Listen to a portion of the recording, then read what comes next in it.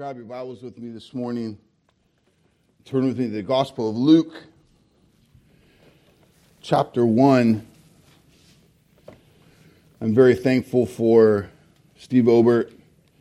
He's a great brother. He's a faithful servant of our Lord. He's blessed us with 3 solid sermons in the last 3 weeks. 2 of those were planned for me to have some time off. One of those was due to me fighting winter illness. Appreciate you, brother. I'm excited today to be back in the pulpit and to get to add to what Steve has brought us so far in our 2017 Advent sermon series. We're taking a break from a long and wonderful series through the Gospel of John. We'll be back to that the first of the new year to be finishing it up. Just a few more months to go. What a joy. We're calling this Advent sermon series the Nativity. Nativity means the process or circumstances of being born. It means birth. Historically, when nativity is capitalized, it means specifically to point to the historic birth of Jesus Christ. So, in this Advent season, 2017, we're looking at the people and the circumstances surrounding the birth of Jesus. This is most significant. It is the most significant birth of all time. It's unlike any other birth of a child in the history of mankind. Mostly due to the fact that it is God the Son taking on flesh in the incarnation, but also largely due to the fact that Jesus' conception was made possible by the Holy Spirit in the womb of a young virgin girl named Mary. God chose her out of all women to be the one to bear the Son of God in flesh, to be the one to bring forth the Savior of the world.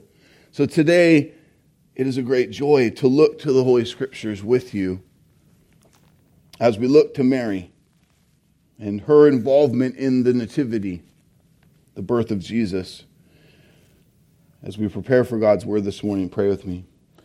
Father, we're desperate for you in this hour to hear from you. This is your written Word that we are studying, not just a historic text of good ideas, but the ordained, authoritative, holy Word of God.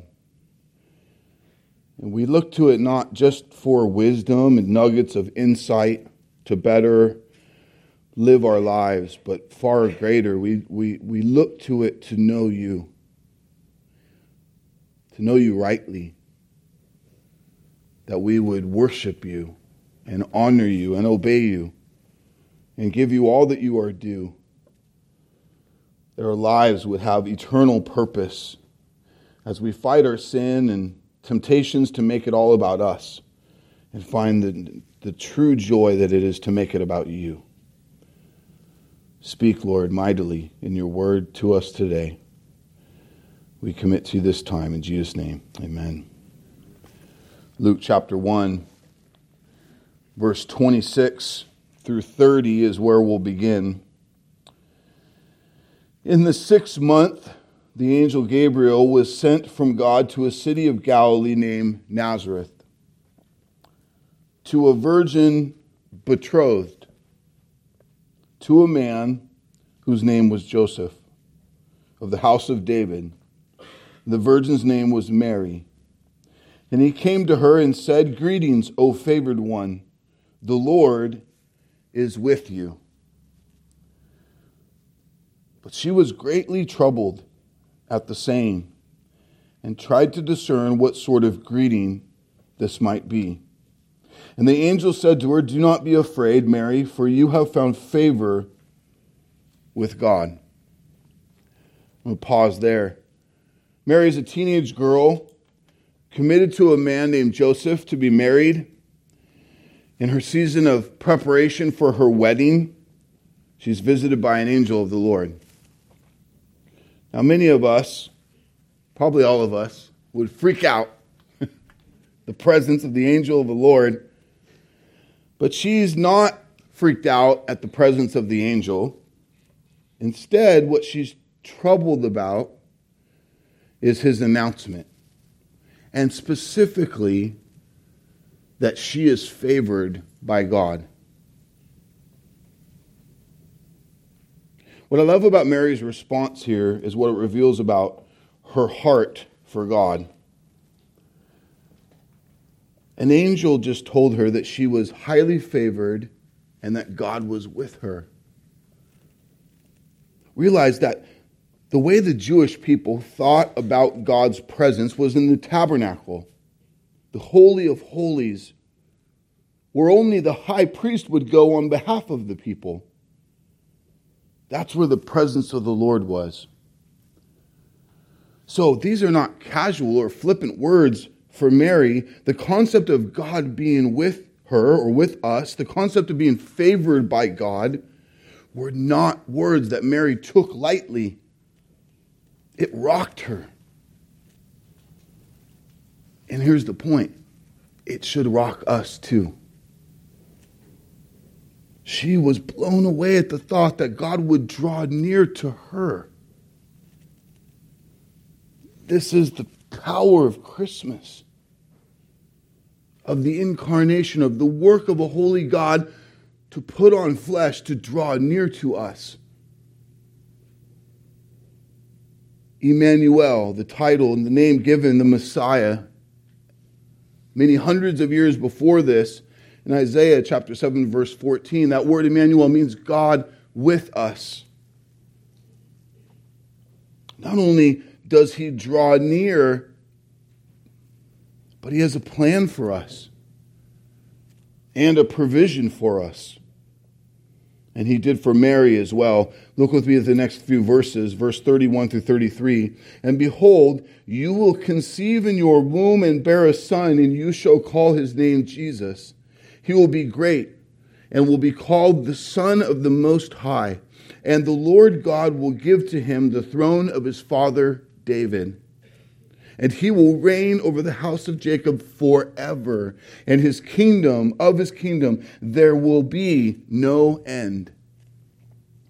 We heard this game-changing news given also in a dream to Joseph, her betrothed. Steve covered this in our first week in our series. Matthew chapter 1, 21 through 23, the announcement to Joseph was, she will bear a son, and you shall call his name Jesus, for he will save his people from their sins. And this took place to fulfill what the Lord had spoken by the prophet. Behold, the virgin shall conceive and bear a son, and they shall call his name Emmanuel, God with us. What did it mean? Or let me say it this way, what does it mean to you that the living God has drawn near? Drawn near to you. That he's come near to us. This is the consideration of Christmas time that must boggle us and cause us to truly be in awe and wonder. God put on flesh and came to our rock in flesh to live the life we failed to live and to pay the price that we could not pay in full, to set us free and to adopt us formally and permanently into his eternal family. This isn't a time of year when we remember something else historic. There's times of year where we remember historic things.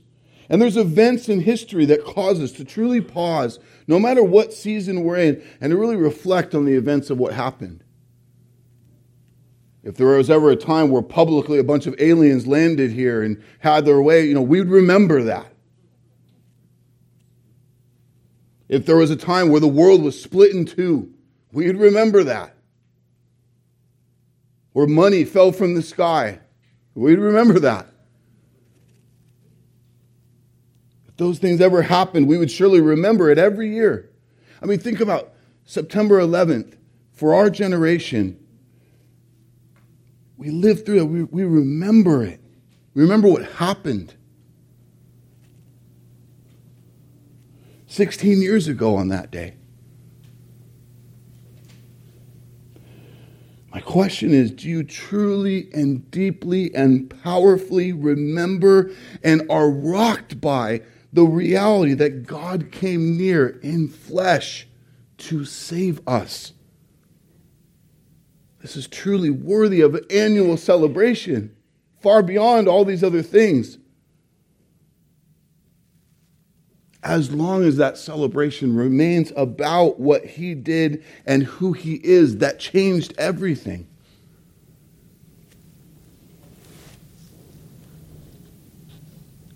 A teenage girl is told she will conceive and have a child even though she's a virgin. And she knows that. But that's impossible, right? That's what she thought. Look at her next words. Mary said to the angel, "How will this be, since I am a virgin?" And the angel answered her, "The Holy Spirit will come upon you, and the power of the Most High will overshadow you. Therefore the child to be born will be called Holy, the Son of God. And behold, your relative Elizabeth, in her old age, has also conceived a son, and this is the 6th month with her who was called barren." In verse 37, the angel declares, nothing will be impossible with God. Beloved, nothing is impossible with God. In a land of incredible knowledge and the talent of mankind, in a generation where things once thought unattainable are normal, there are still so many things that we often find ourselves facing that feel utterly impossible. No amount of time or money or power or effort can make that thing, that impossible thing, happen. But not with God.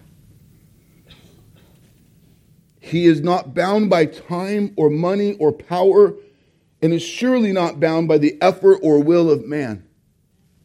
He is sovereign. He is omnipotent, all-knowing. He is the Lord of all creation, of time, of space. Nothing is impossible for God.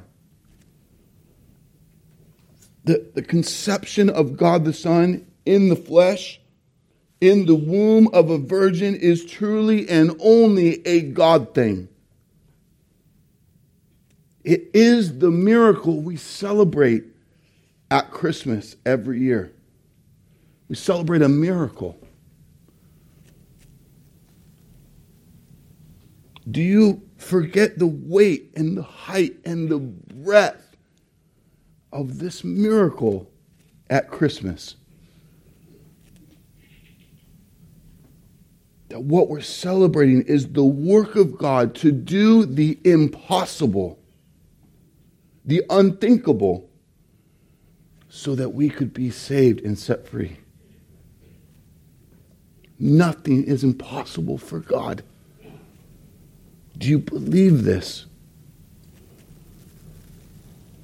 Now, there's something very critical that you do with that belief if you truly do believe that. You can make your deep-seated belief that God can do the impossible about what he does. I'm going to get a little deeper here for a second, but I pray this blesses you. So track with me. You can make your deep-seated belief that God can do the impossible. You can make it about what he does. The danger in this is that the thing he can do then can quickly become the aim of your heart and the deepest longings of your soul, because he can do the impossible. what he can do, now hear me, must not be your aim. But instead, the fact that he can do it. In other words, who God is must be your highest aim. Your faith in him and what he can do must cause you, what he can do, must cause you to do something critical, to trust him. And his perfect wisdom and goodness and his will as to whether or not he will do what he can do.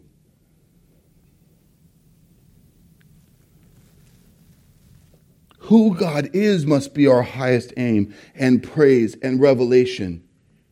This is how, by focusing there and not on what he does, but on him, is how we don't make him the means to another end. That in our souls is the greater thing. God can do all things. Nothing is impossible for God. Many people believe that, declare it, but what they're fixated on, what they're holding to is the thing he would do, and not the awe of he who does it or who can do it.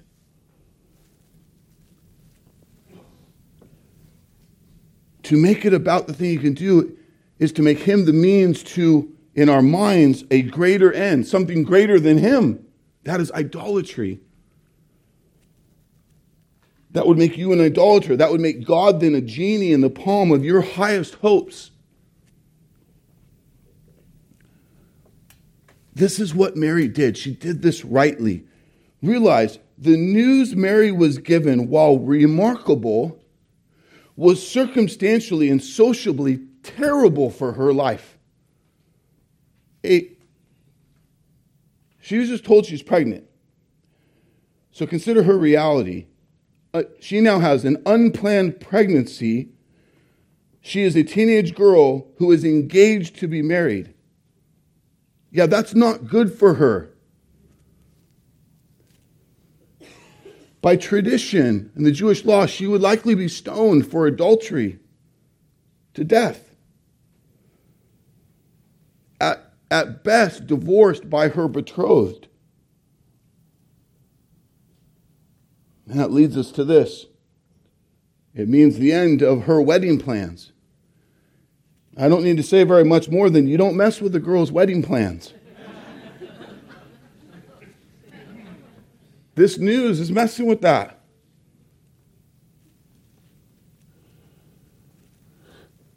Can you imagine what the town will say when she starts to show? What does she say? Oh no, guys. An angel visited me. The Holy Spirit made me pregnant. All right, come on, Mary. Just admit it. You're a floozy. You're a liar. Get out of here.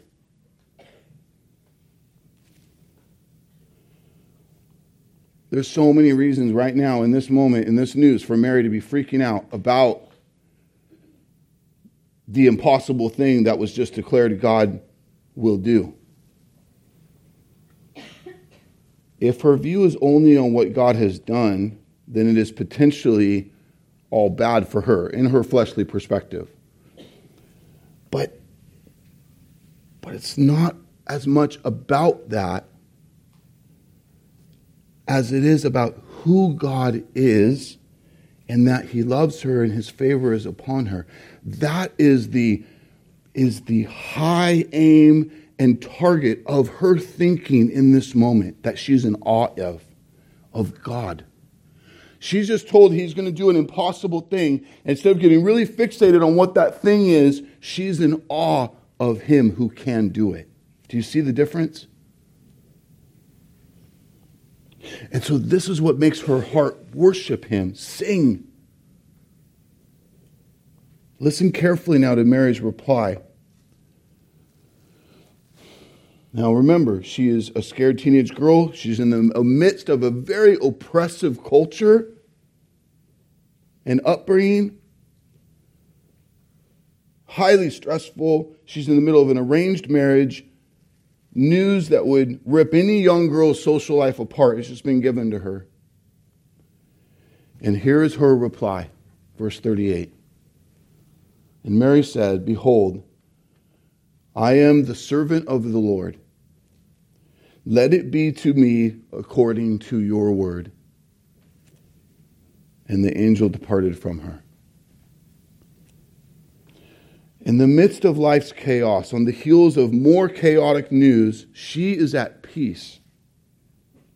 She is experiencing great harmony with God, and as a result, even in the midst of the storm, with more curveballs to come, and we consider what's still ahead of her. A pregnant woman, a very pregnant woman, is going to take a 100-mile donkey ride to give birth in a very unsanitary cave.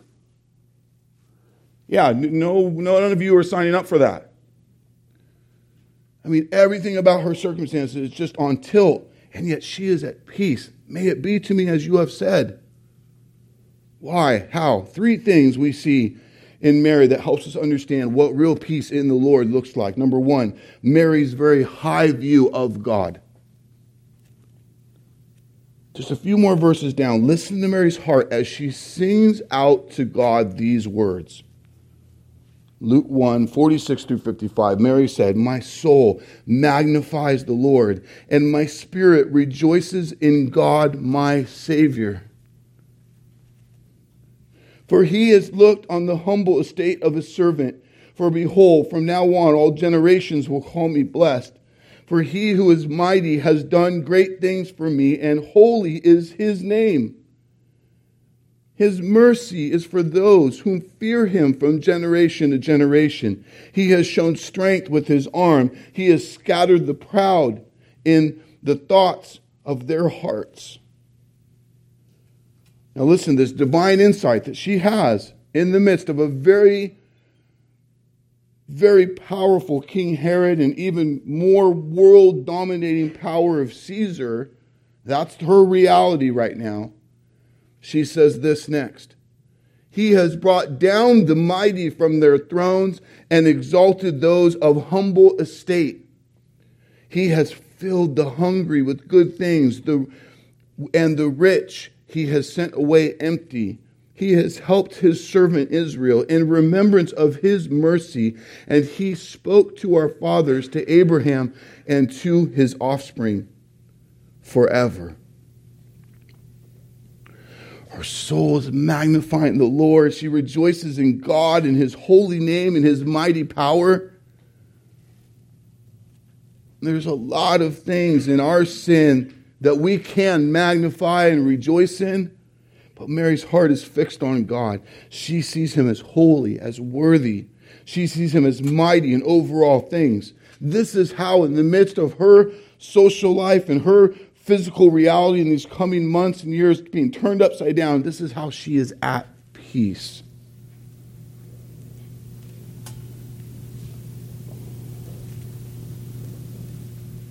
Because she has a healthy and high view of God. Author Steve Brown says it well: "As long as I could keep God in church, in my theology books, and in my God discussions, I could deal with him. But when the real God came, it felt like he shook the church, burned the books, and laughed at some of our God discussion. And then I realized one does not deal with God. God deals with us." Church, we must be growing in our view of who God is. If peace is going to be truly real in our hearts and minds, especially when the storms rage, so must our God be so real and mighty in the deepest parts of who we are. He must increase and we must decrease, as John the Baptist said in John 3:30. I also love how Mary recalls the narrative of God's work in Israel and throughout the generations, his promise for mercy. She says, look at how God has been at work and how he is at work. She's saying he is worthy of our trust and our praise. And so I ask you, what are you saying to a watching world who knows that you claim Jesus as Lord when things in your life are turned upside down? Is your focus and energy solely on how you are affected? Or is your heart and your words first and foremost fixed on God, what He is doing in and through you in this time? We got news that one of our beloved sisters, Virginia Childress, a few nights ago had a pulmonary embolism. Blood clots because of her knee surgery moved into her lungs and into her leg. If you know medical stuff, you know that that's potentially not good. It's one of those things where in any given moment, if it goes right, she's dead. And if it goes left, then she can overcome it and live and be fine.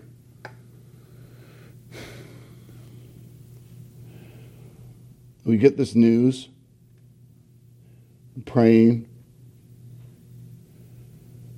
and what we've got to do in that moment is pray for her healing, is pray for her deliverance. When God says to bring our prayers boldly and confidently to His throne, we'd be foolish to not pray for that. But our eyes and our hearts and our aim must recognize who she is in God's economy, victorious and permanently His, and her days are numbered. None of this is a surprise to Him. She goes home to be with Him. Paul says it well, to live is Christ and to die is gain. That it very much could be real that in this hour or this day that her time is done. She gets to graduate. But we don't just fix on what He could do. We pray for that. But we also fix on what He's doing. And so our prayer for those, in those moments, in those hours when it's all upside down, has to also be, God, use this. Let Virginia and Ed and those rallying in that hospital and the way this word goes out be cause for your people to speak of your glory and to say God is able and God is good and He will do His perfect will, and we want that. So that we don't make Him the means to a greater end. Yeah, we pray for healing, we pray for deliverance, and then we yield and we say, God, You are good, You are able, You are worthy. We trust You. Some of you hanging on an edge, because I haven't told you what happened. She's good, she's home. Went and saw her yesterday morning, and some of the elders and I, some other folks. And so, yeah, you got to go home today. And she said, man, back in the day, this would only kill you. There's no medical advancements to break down those clots and make them go away. But now in our medical reality there's a lot of great advancements that do that. So she should be okay. Have another time around the block or another day to proclaim His name. And God, use this for Your purposes and Yours glory. Do Your work, God.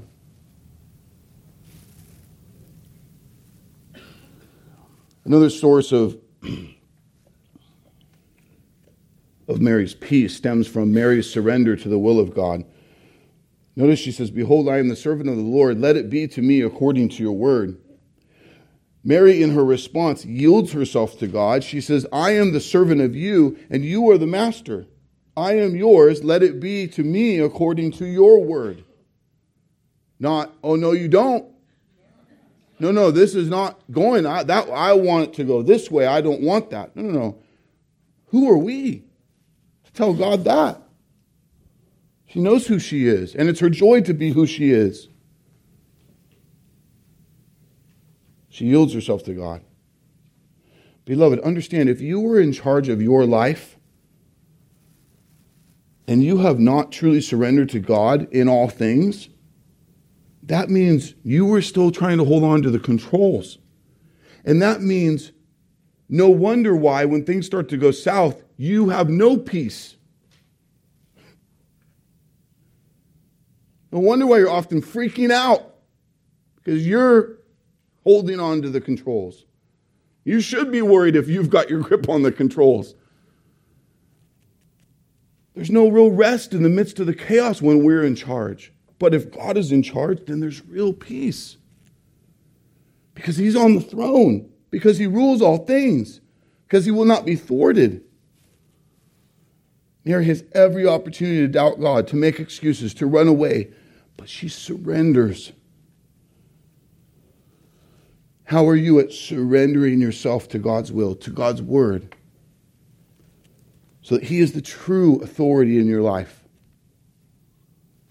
Mary models a life that is truly surrendered to God, yielding to his will. Let it be to me according to your word, she says. Jesus will later model this himself before going to the cross to say to God the Father, not my will, but yours be done. Is it your joy to be a servant of the Most High God? Even in the midst of great hardship and looking into the eye of the storm before you, does your faith in God cause you to say, let it be to me according to your word? Church, we who are blood-bought and set free from slavery to sin are joyful slaves to Christ. Slaves to righteousness. We're not in charge, but it is our joy to submit to the one who is.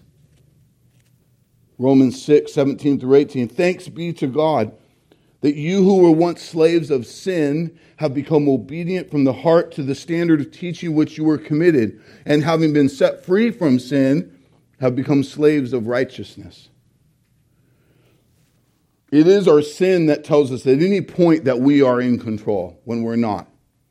We are created to be submissive to, we will be, according to Scripture, enslaved, either to sin unto death or to Christ unto life.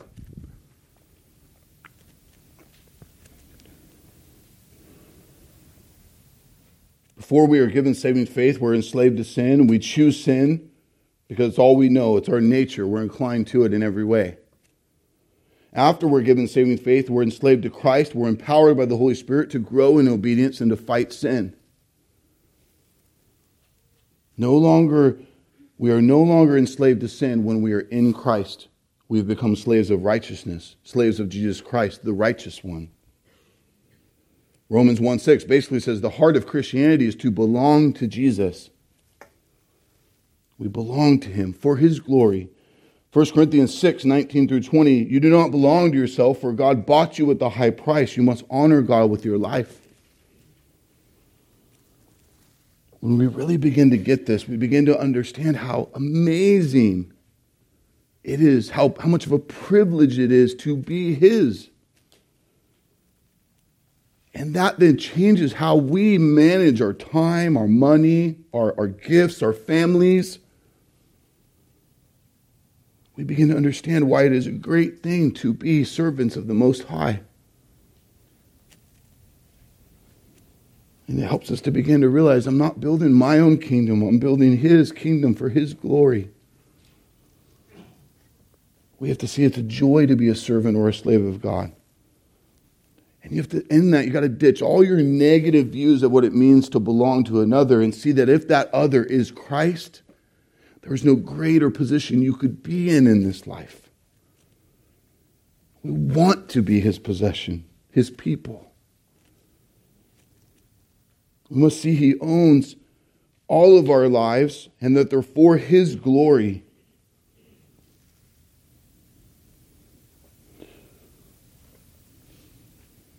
That we live our lives for the Master. The Master's purposes have become our purposes. The Master's desires have become our desires. The Master's plans have become our plans. This is what it looks like to grow in Christ, to mature in these things. So are you more and more in love with the ways and the commands of God and less interested in driving your own path and fulfilling your own desires? Because I promise you, if you've still got your controls on it in that way, if that's still the way you're bound up, you will not experience peace. And you will miss the opportunity to be about something much greater than the forgetful thing that is your kingdom.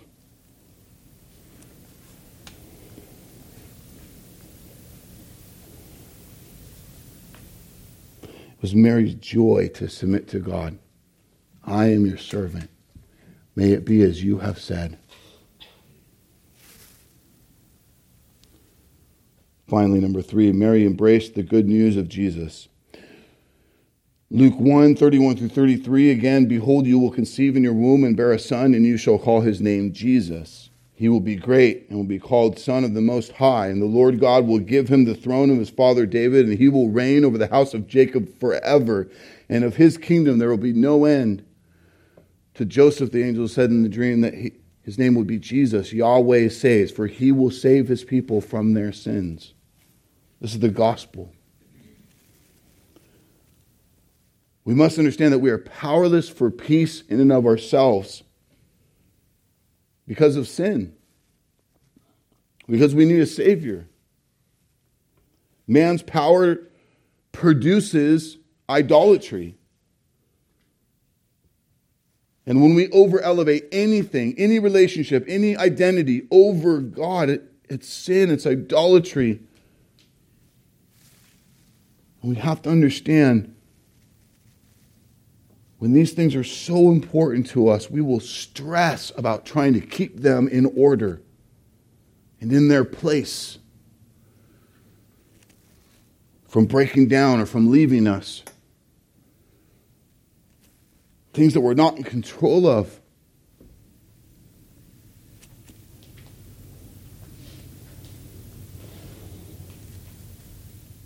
The problem is our relationships, our stuff, our status, our health will break down. It will not last. By God's grace, some of those things will last a lifetime, but not all of it. And how long will that lifetime be? Only God knows. Psalm 38:18 in the NASB says, I am full of anxiety because of my sin. Man does not have the power not to stress, not to worry, because we're sinful. Because we value the things of God more than God. The good news is the arrival of Jesus, the incarnation, the birth of Jesus means the arrival of real peace. You shall call his name Jesus, for he will save his people from their sins. Matthew 1:21. There is not peace in the world without the Prince of Peace. There will be no peace in your life without the Prince of Peace. For to us a child is born, to us a son is given. The government will be on his shoulders, just as the angel just told Mary, and he will be called the Prince of Peace. What Mary understood, the reason why she was at true peace, is that her very soul received the good news of the child who would set us free. And the question for you and me in this third week of Advent 2017, will you receive that good news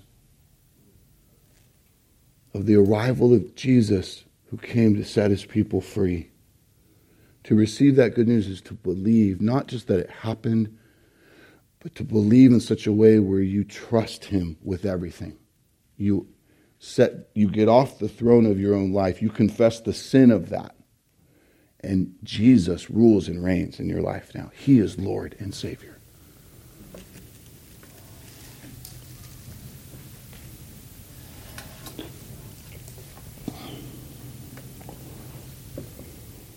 It's good news because not only of his birth, but of his substitutional death and his victorious resurrection. Isaiah 53:5, he, speaking of Jesus, was pierced for our transgressions. He was crushed for our iniquities. The punishment that brought us peace was upon him. The punishment was upon him. And by his wounds, we are healed. Romans 5:1, therefore, since we have been justified through faith, we have peace with God through our Lord Jesus Christ. Jesus is the one and only thing that can give us peace, true peace, all the way to our core. A peace that guides us in the midst of the chaos, in the midst of the storm. One of the neat ways we got to see this lived out was through another pastor who's had a neat impact on our generation, Pastor Matt Chandler. There's a picture of him preaching a few years ago.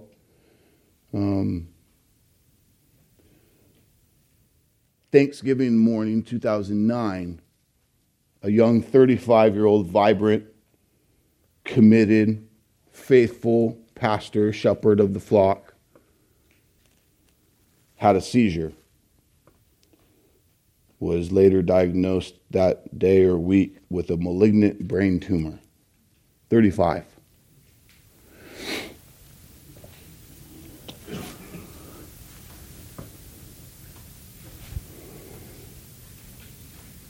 The faith in God and trust in Him and God to use all of this for His purposes and glory was very inspiring to us who watched from a distance. It was the peace of God that I saw at work, especially in his wife, Lauren,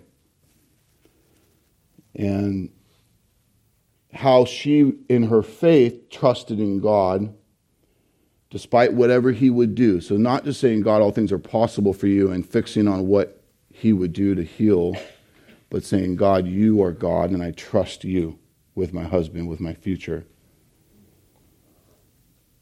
Realize the kind of cancer he had in his brain, almost everyone who has that only lived 2 more years at most. It was very, very sketchy.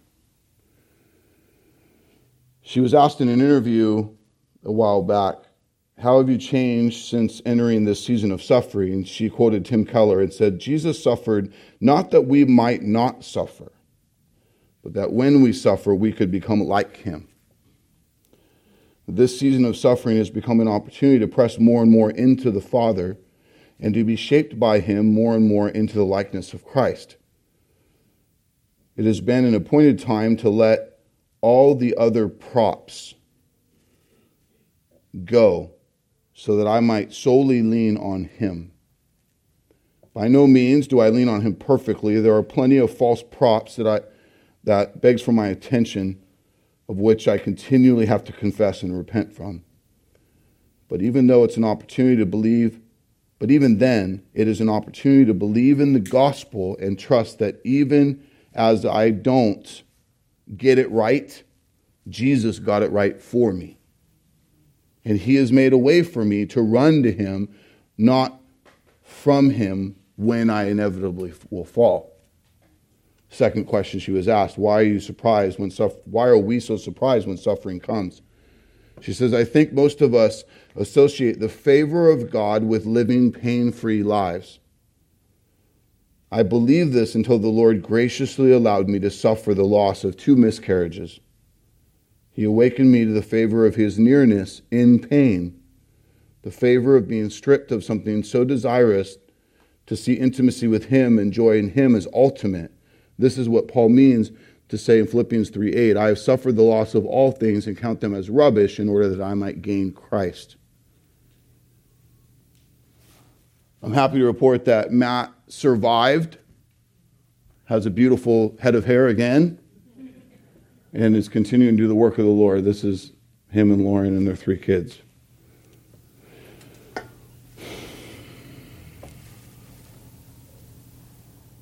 In Christ, you, like Mary, have the favor of God. The question is, do you have a high view of God that causes you to truly surrender your life to Jesus alone, to trust in Him and rest in His peace, even when times are incredibly hard, not going well, or looking good on the horizon? Proverbs 3:5-6. Trust in the Lord your God and lean not on your own understanding. Seek His will in all you do, and He will direct your paths. Amen? This Christmas, in the midst of the chaos, will you receive and rejoice in the arrival of lasting peace, Jesus Christ? Will you worship Him despite what you face? Will you say with Mary, behold, I am a servant of the Lord. let it be to me according to your word. Let's pray. Father, we humbly, joyfully thank you for this scripture, this testimony of what you have done and continue to do.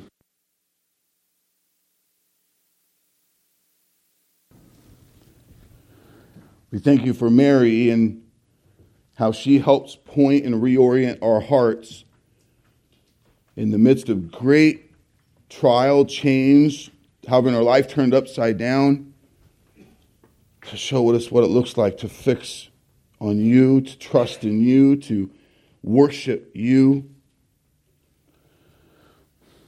to submit our lives to you, to say, may it be as you have said.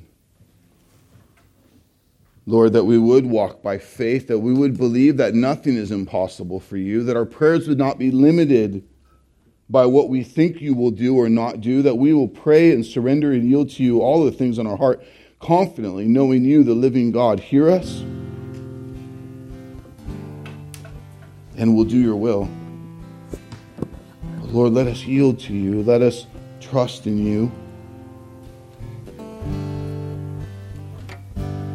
That you would be the prize and not what you do.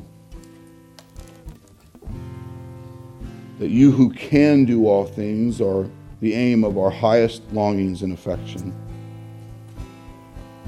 We not turn you into the means to a greater end.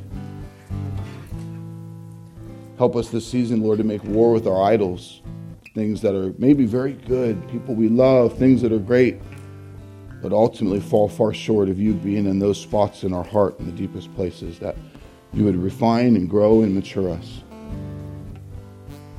You'd be in the center of all of these things as we celebrate the great miracle of God in flesh, conceived in the womb of a virgin, born unto a broken world to bring a salvation that only you can bring. There is no one higher than you. Hear us as we sing these things to you. In Jesus' name.